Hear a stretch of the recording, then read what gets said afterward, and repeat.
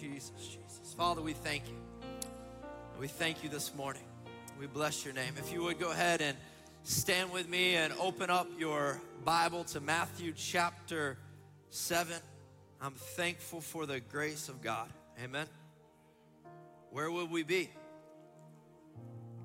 Where would we be without his grace, his mercy? We're all recipients of his grace. I want to welcome you this morning to Evangel. Also, I want us to welcome a group from one of our local universities. We got about 60 to 70 students from one of our local universities this morning in service with us. We're excited to have you guys here. I went to JU, so go Dolphins. I'm not going to say anything about the Ospreys over there, but go Dolphins. They're here this morning from a communications class listening to a persuasive speech. I said, that's good as long as I get to grade the papers, right? Matthew chapter 7, verse 13 says, enter by the narrow gate, for the gate is wide and the way is easy that leads to destruction. And those who enter by it are many. For the gate is narrow and the way is hard that leads to life. I'll say that one more time. The gate is narrow and the way is hard that leads to life, and those who find it are few. Father, we thank you for your word. God, we thank you that your word gives us life. God, even when it's not comfortable, Father, we thank you that it's your will that we have life and life abundantly. So, Father, we just ask that you would bless this time together as we look to your word in Jesus' name. Amen. Amen. You may be seated. So good to see you today. Today we are finishing up a series on afterlife, that there is something on the other side. In week 1, we talked about eternity and how God has created us to be eternal beings. Ecclesiastes chapter 3, verse 11 says he has set eternity in their heart, meaning that he has literally wired a desire, a longing for eternity into our lives. Most everyone in this room, you want to live forever, right? That's why you go to the doctor, so that you can not die, right? We talked through health insurance being not being sick insurance, or life insurance not being death insurance. Why? Because we want a more palatable situation, and we want to live. We have a desire to live, but at some point, we will enter eternity, and we do everything we can to avoid death, but there will come a day where we will face death face to face. And God has given us the gift of eternity. Jesus said he came to give us life, to give it abundantly. To inherit this gift of eternity, though, we have to pass through death's door. And when we pass through death's door, we better be prepared. If we're going on vacation, I said that we take the essentials, right? We make sure we got our bags packed. And when we journey into eternity, we better make sure we have our bags packed as well. That was week 1. Week 2, Pastor gave us 12 different qualities as we looked into heaven, and 12 different qualities of those who go to heaven. Revelation talks about heaven being prepared as a bride is adorned for her husband, that God has an incredible gift called heaven made available to every person, and those that ascend that hill. In Psalms chapter 15, it says are blameless, truthful, those who don't speak evil, those who live righteously. Basically, those we have to live ready for heaven. When we die, we don't have any choice at that point to make different decisions about what we've done in our life. We have to live ready. And then this week it culminates in as we talk about hell. I get it that this is not an easy message to listen to. Hell is a sobering message, and as sobering as hell is to listen to, it's infinitely more sobering to preach. When you spend a couple of weeks digging into the bliss of heaven, it's absolutely incredible. But when you spend a couple of weeks digging into the reality of hell, it's heavy.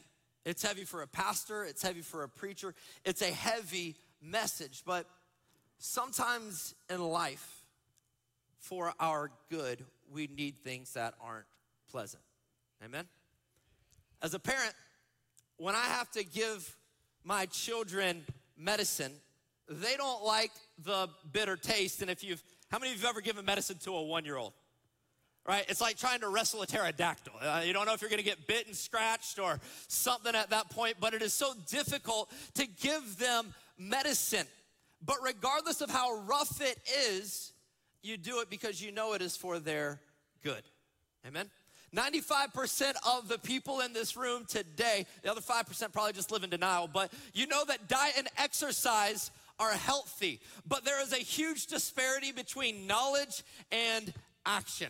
How often do we choose the brownies over broccoli, the cookies over kale, and Netflix over the gym? Like, I love to work out, but I will also run an extra mile for a slice of cake, amen? It's hard to choose the salad when you got Publix fried chicken right in front of your face. But if I'm going to live a healthy lifestyle, I need a balanced diet. I need to exercise.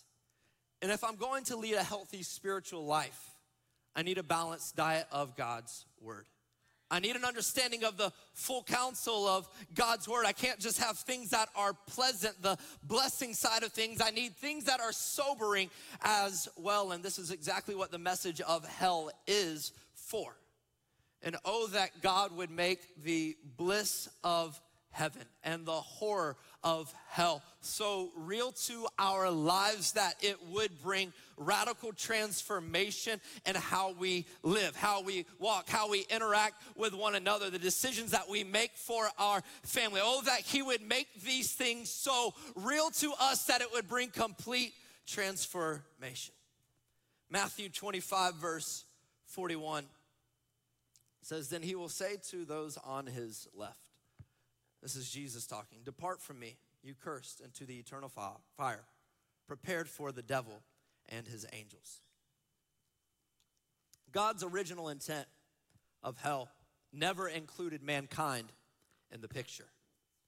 Hell was never meant for mankind. I want you to know that as we journey into this message, we were not meant for, we were not wired for, we were not built for. Matthew 25, it says that hell was created for the devil and his angels. The original intent was for those that would rebel against God. And when Satan in heaven rebelled against God with his angels or with the demons, he was struck down like lightning, and a place called hell was formed. But then at the beginning of time, when Adam and Eve entered onto the scene of the world, the enemy comes in and brings deception into the world, and mankind, they begin to rebel against the created order of God.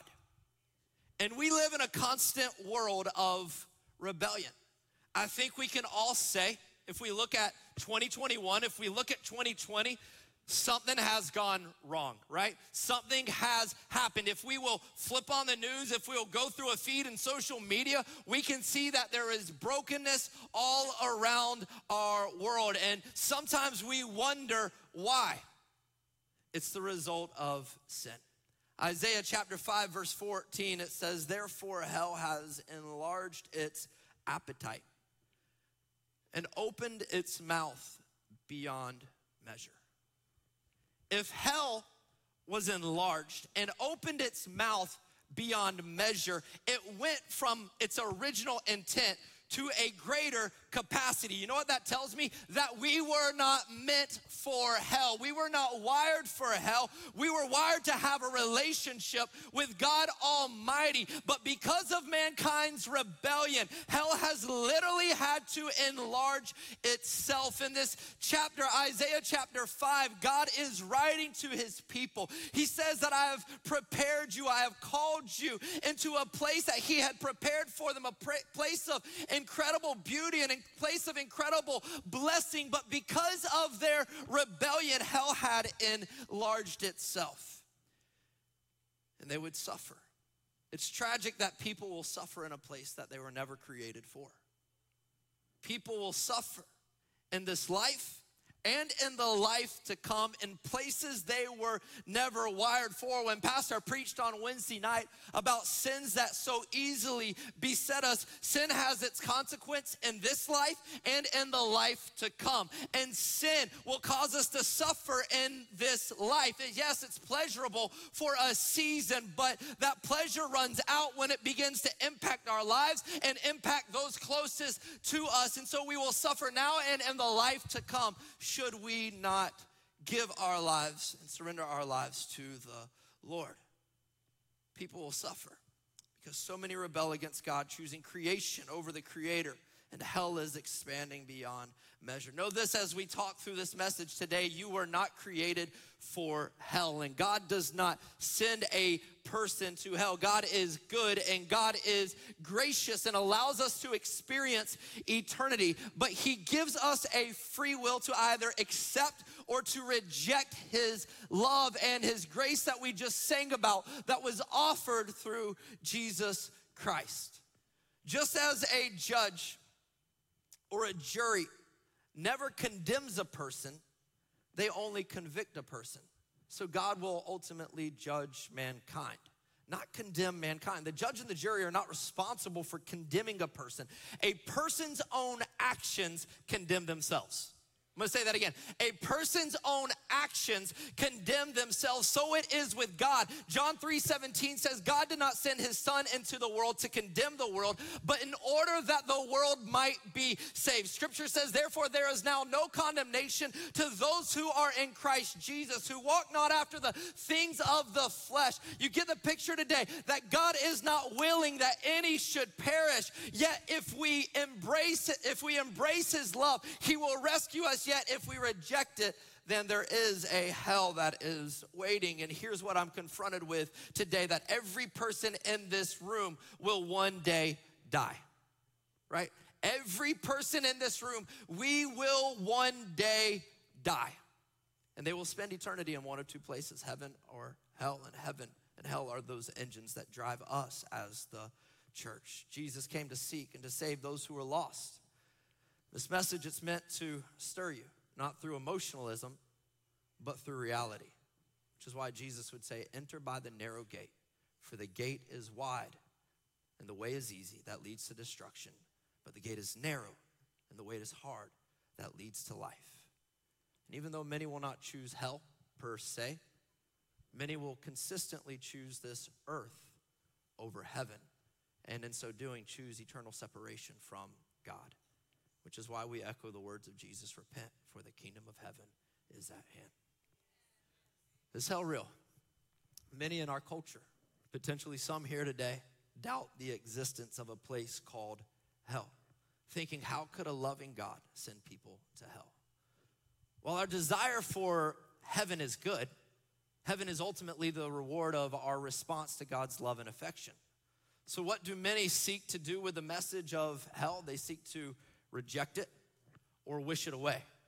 And in a culture where most of the time we instantaneously get what we wish or we want, we often carry the same mentality into the unpleasant parts of life. Why not just wish away the unpleasant things so we don't have to deal with it? Why not just wish away heaven? Why not just wish away hell? Why not just wish away the reality that I will die one day? And they do that for a season. By filling their lives with distractions. See, a person can choose to live in denial their entire life, but it does not change the reality. No matter how much we may want, and no matter how much we may desire hell not to exist, our desires do not change the reality that is set before us. Do you know that Jesus, he taught more on hell than he did on heaven? But not only that, it is through the teachings of Jesus that we get the clearest pictures and descriptions of hell in the entire Bible. So many people think of Jesus as being a great and compassionate teacher, and that he was, because Jesus taught us how to love.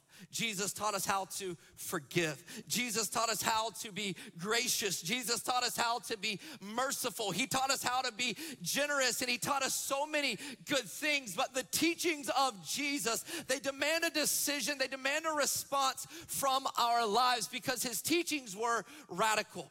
I love how C.S. Lewis, a professor at Oxford, he describes Jesus, that Jesus wasn't just a good man. He wasn't just a teacher or a leader. He was either a liar, a lunatic, or a Lord. And if he is Lord, we should fall down at his feet and worship. See, Jesus' teachings, they're not a la carte that we get to choose one and walk away from the other ones that we don't want. We cannot accept part of Jesus and discard the rest. We get every single part, and his heart was that not any would perish. Amen. What is hell? The Bible describes hell in comparison to a valley that was located right outside of Jerusalem. And this valley is still there today, and if you would pull up the pictures, this is from a couple of years ago. Nope, not those pictures, the other pictures of Jerusalem. There we go. On the right-hand side of the screen, we are standing in what is considered to be Mount Zion, or the city of David. On the right-hand side, that's literally where King David in the Bible, the old city, his palace, and all of that set.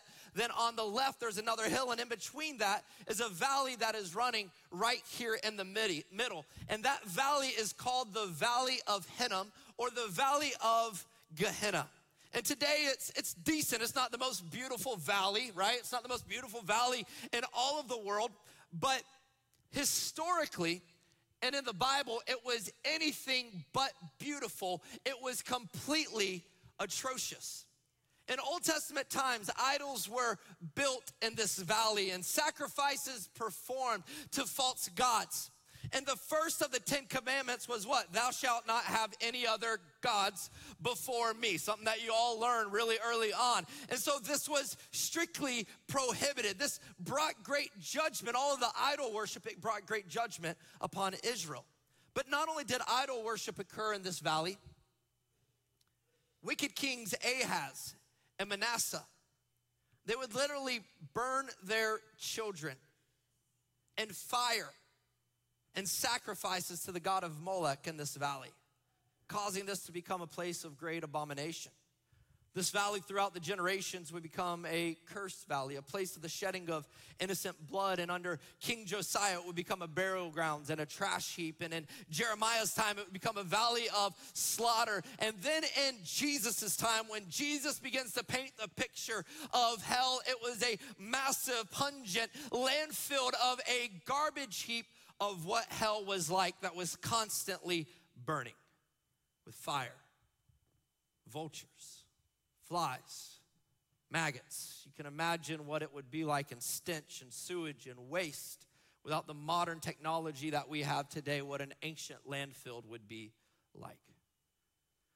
This is the valley. This is the imagery that Jesus used to paint a picture of what hell would be like. And if you've ever cleaned out your trash cans, it's gross, right? Nobody enjoys, even as a kid, when you got your chores, and nobody ever wants to be on trash duty. We all hated it growing up to this day because it stinks. And if you've ever walked in your neighborhood or run in your neighborhood on trash day, it isn't pleasant. I love to run, and one of the things I make intentional action not to do is to run on trash day, because if the trash truck's coming through at the same time, it stinks, right? The trash cans everywhere, and the neighbor that had fish 3 days ago, it's just horrible. And so we make it a point to avoid those things, and garbage dumps are horrific. Here's a couple of pictures of modern day landfills in our world. This first is a picture of a landfill in Southeast Asia where a family has their home. Do you know that over 15 million people today in our world, this is from BBC, I believe, live in landfills around our world? 15 million people live in garbage dumps around our world. If you go to the next slide, you can see the trash and how they will literally scavenge the area to collect waste and to collect the living. And in some of the areas, yes, they do have great technology, but in other areas, they still do burn the waste today. And you see kids and children and families living in this environment. We've taken medical teams to minister to some of these communities in Central America, and it is heart-wrenching. It is absolutely heart-wrenching because no one would ever wish this upon anybody. To see children naked and unclothed, trapped in filth, sewage, rubbish is absolutely unfathomable. But guess what? Hell is infinitely worse than anything that we can ever imagine. And what does Isaiah say? Hell is enlarging itself and has increased its appetite beyond measure. Here's how the Bible paints the picture of hell, mostly in the words of Jesus.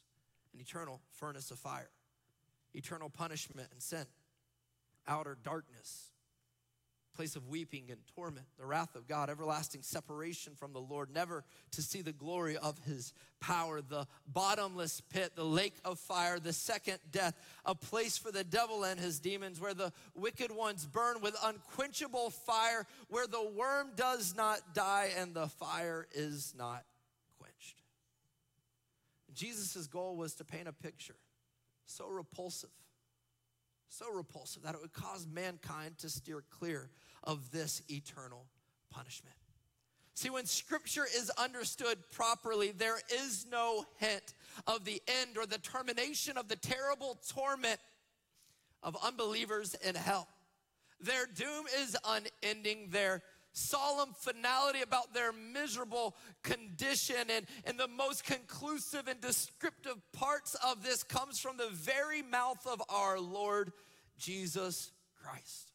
See, hell is no respecter of persons. It doesn't care if you're Republican or Democrat, doesn't care if you're white, black, Hispanic, Asian, Middle Eastern, socialist, capitalist, male, female, rich, poor. It doesn't care about class, creed, or identity. Hell is not prejudice. And the worst part of hell, it is a place of eternal separation from God. If the chief end of mankind is to know and to worship God, then the most miserable and destructive end would be that of eternal separation and a place of eternal torment for the soul. Who's going? The gospel is both inclusive and exclusive. Inclusive in that it is for everyone, which is what I've said several times, that God is not willing that any should perish, but it's exclusive in the sense that there is only one path. Everyone has access to this path. Nobody is turned away based upon path or identities or any of that. Everyone has access to the path, but there is only one path. Jesus said, I am the way, the truth, and the life, and no one comes to the Father except through me. You know what that tells me? There are infinite number of roads to eternal separation and to eternal hell, but there is only one road that leads to life. There is only one road that leads to heaven. There is only one road that leads to God the Father. And anyone who does not have faith in Jesus will suffer that eternal separation. Acts 16:31 says, believe in the Lord Jesus Christ and you will be saved, you and your household. If we believe in the name of the Lord Jesus Christ, it will transform our lives. Our lives will be fruitful. And Jesus said, you will know people by their fruit. And every person who does not bear good fruit will be cut down and thrown into the fire. This past week, my wife and I, we have 3 children, and I was helping get lunch prepped for our oldest who is in kindergarten, and every day in his lunch box, he has to have a fruit or a veggie. Good mom, right?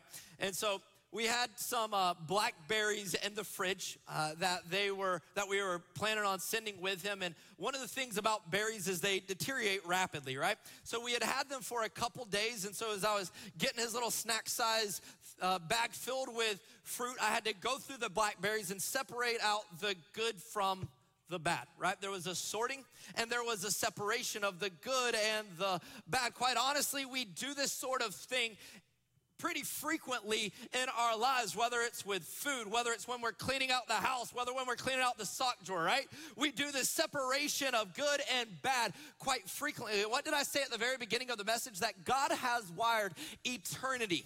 He's wired eternity into our hearts so that, yes, we want to live forever, so we go to the doctor all the time. We want the good and not the bad, so we separate and we sort out the good from the bad. It's all of these practical things that he's infused into our life, and heaven does the exact same thing. There will be a time where we will be judged, every man according to their works. Jesus, he lays this out clearly in Matthew chapter 13, verse 24. And if you would open up your Bibles to this portion, I'm gonna read, it'll be on the screen behind me as well, but I'm gonna read a large portion of scripture here. It says, he put another parable before them, saying, the kingdom of heaven may be compared to a man who sowed good seed in his field.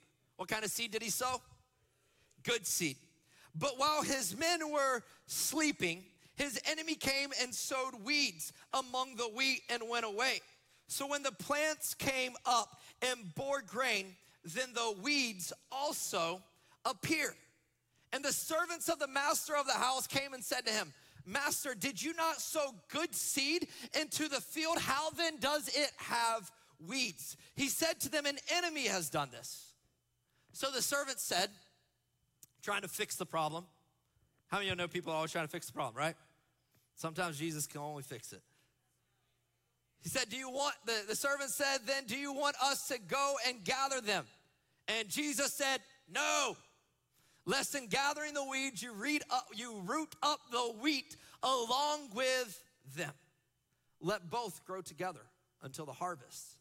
And at harvest time, I will tell the reapers, gather the weeds first and bind them in bundles to be burned, but gather the wheat into my barn. The time of separation. Scroll on down to verse 36. Then he left the crowds and went into the house, and his disciples came to him saying, explain to us the parable of the weeds of the field. Watch this. He answered, the one who sows the good seed is the Son of Man, Jesus. The field is the world. The good seed is the sons of the kingdom. The weeds are the sons of the evil one. And the enemy who sowed them is the devil. The harvest time in this passage is the end of the age, and the reapers are the angels. And just as the weeds are gathered and burned with fire, so will it be at the end of the age that the Son of Man will send his angels. They will gather out of his kingdom all causes of sin and lawbreakers and throw them into the fiery furnace. These are the words of Jesus. In that place there will be weeping and gnashing of teeth. Then the righteous will shine like the sun in the kingdom of their Father. He who has ears, let them hear. If the worship team would come back to the stage. Here's what we know. At the end of time, there will be a great sorting. As we sort things out, so God is going to sort and to separate. And those that have faith in the name of Jesus, those that have faith in the name of the Most High, God will shine like the sun in their Father's kingdom. Whereas those who have embraced sin and rejected the Father's love will perish in the second death. And what Jesus says is a place of weeping, of torture, of gnashing of teeth, and eternal fire. Church, there is no palatable way to put this. The workers said, should we go and separate the good from the bad now? And Jesus said, no. It wasn't until the stalks of wheat began to put on the grain that there was a distinction between the weeds and the wheat. Isn't it interesting that God allows the wheat and the weed to grow together simultaneously? Isn't it interesting that he said, no, don't separate it out prematurely? See, this could be interpreted a number of ways. I believe one point would be that it's good for our maturity. It's good for our maturation, for us to be able to grow in the things of God, the darkness and the light that is in the midst of the world. But to me, the most obvious is God is giving the element of time. Unlike wheat and unlike weed can change their form, every person in this world can be changed and transformed by the grace and the mercy of God. So God God is not willing that any would perish, so he allows the plants to mature together so that his kingdom would come, so that believers could be salt, could be light, could shine their light to declare the good news of Jesus and to see salvation brought for all mankind, to see his kingdom come on earth as it is in heaven. But eventually those that do not will be separated. And in Matthew chapter 13, verse 47, a few more verses down, it says, again, the kingdom of heaven is like a net that was thrown into the sea and gathered fish of every kind. When it was full, men drew it ashore and sat down and sorted the good fish into containers, but threw away the bad. So it will be at the end of the age. The angels will come out and separate the evil from the righteous and throw them into a fiery furnace. In that place there will be weeping and gnashing of teeth. In the story of the catch of fish, a big net is thrown into the sea and it gathers all kinds of fish. And when you're fishing, if you like to fish, you don't determine what's gonna grab the bait, right? You don't know what you're gonna catch. Whether it's a keeper or not. There's some that you throw into the ice box. There's some that you throw right back out into the water. The fish also, they don't know when they are going to be caught. And just as the fish are separated, so too will mankind be separated. We don't know the day or the hour when we will breathe our last breath. We don't know the day or the hour when the net that Jesus has mentioned dips down into the ocean of our lives and calls us home. In my 12 years of ministry here at Evangel, I've preached funerals for people over 100 years of age. One that was, I think, 106 or 107 years of age. People in their 80s, and their 70s and 60s, 50s and 40s, 30s and 20s. Preached funerals for teens, for children, down to 3 months old. Nothing guarantees us tomorrow. Nothing. That's reality. We don't know when the net of heaven will dip into our lives and call us out of this world. And at that point, we will stand in front of the creator of the universe and receive the reward of our lives. We have a choice to make. Cannot say we did not know. Cannot give excuses. And at that point, we won't be able to change anything. If you would stand with me. This morning I read in my devotions about the parable of the 10 virgins, where there was 10 waiting for the wedding and 5 ran out of oil in the waiting. Pastor said many times it's a representation of the church, that even many in the household of faith will run out. And when it comes our time, we better be ready. What should we do? Matthew 4 verse 17 marks the heart of the message of Jesus. It says from that time, so as soon as he came out of the desert, out of the wilderness, so from the beginning of his ministry, from the very beginning of his ministry, from that time, he preached saying, repent, for the kingdom of heaven is at hand. He preached it at the beginning. He preached it throughout the duration of his ministry, a message of repentance. We were not built for hell. So Jesus' desire was to come, to reconcile, to make right, to rescue us from the things of this world and from eternal death.